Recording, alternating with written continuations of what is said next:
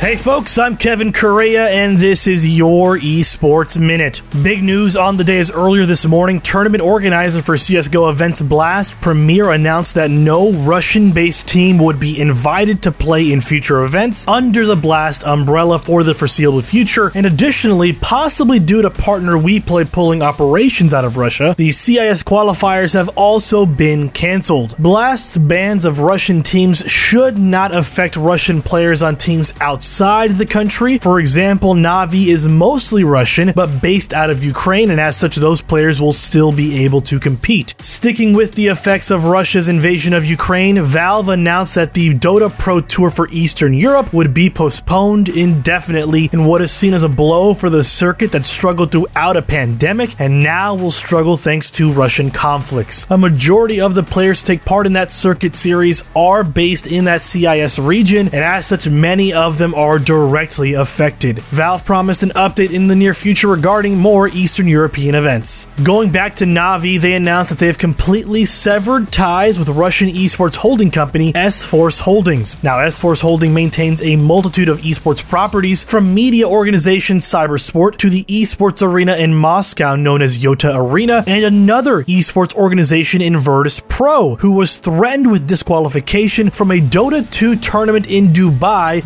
due to that connection with S-Force Holdings. Na'Vi cited the primary reason for the split is that S-Force has publicly denied the horrors happening in Ukraine, a position Na'Vi, Ukraine-based once again, considers unacceptable and inhumane. Now, Na'Vi did thank employees of that company who did stand up despite the pressure and backlash their opinions could generate. Anyways, I'm Kevin Correa, that's my time, and that has been your Esports Minute. Follow us on Twitter at Esports Network and at Correa24, and be sure to visit esportsnetwork.com for more stories written by our great staff, as well as connect with us on our Discord channel. We'll update you tomorrow on Wednesday.